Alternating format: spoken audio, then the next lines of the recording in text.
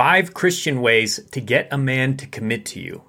I'm Brody Boyd, and as a love coach for over 13 years, here's what I've seen. Number 1 is to pray for God's guidance and patience. Seek God's wisdom and strength to navigate relationships and wait patiently for His timing. Trust in His plan for your life and pray for the man that you are interested in to have a heart that is open to commitment. And Proverbs 3:5-6 says, "Trust in the Lord with all your heart and do not lean onto your own understanding. In all your ways acknowledge Him and He will make straight your paths." Number 2 is to display godly character and virtues. Cultivate qualities such as kindness, compassion, and integrity that reflect the character of Jesus. Let your actions and words align with your faith and be a positive influence in the man's life. Galatians 5:22-23 says, "The fruit of the Spirit is love, joy, peace, patience, kindness, goodness, faithfulness, gentleness, self-control. Against such things there is no law." Number 3 is to build a foundation of friendship. Prioritize building a strong foundation of a friendship with a man, getting to know him deeply and sharing common interests and values. Develop a mutual trust and respect that will serve you as a solid foundation for a committed relationship.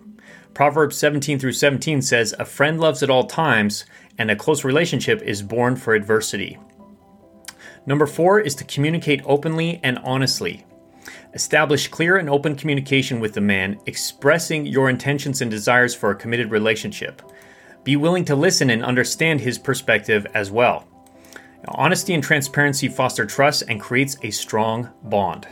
Ephesians 4-25 says, "Therefore, having put away falsehood, let each one of you speak the truth with his neighbor, for we are members of one another." And number 5 is to respect his free will and God's timing. Understand that everyone has their own journey and that forcing or pressuring someone into commitment is not godly. Respect the man's free will and trust in God's timing.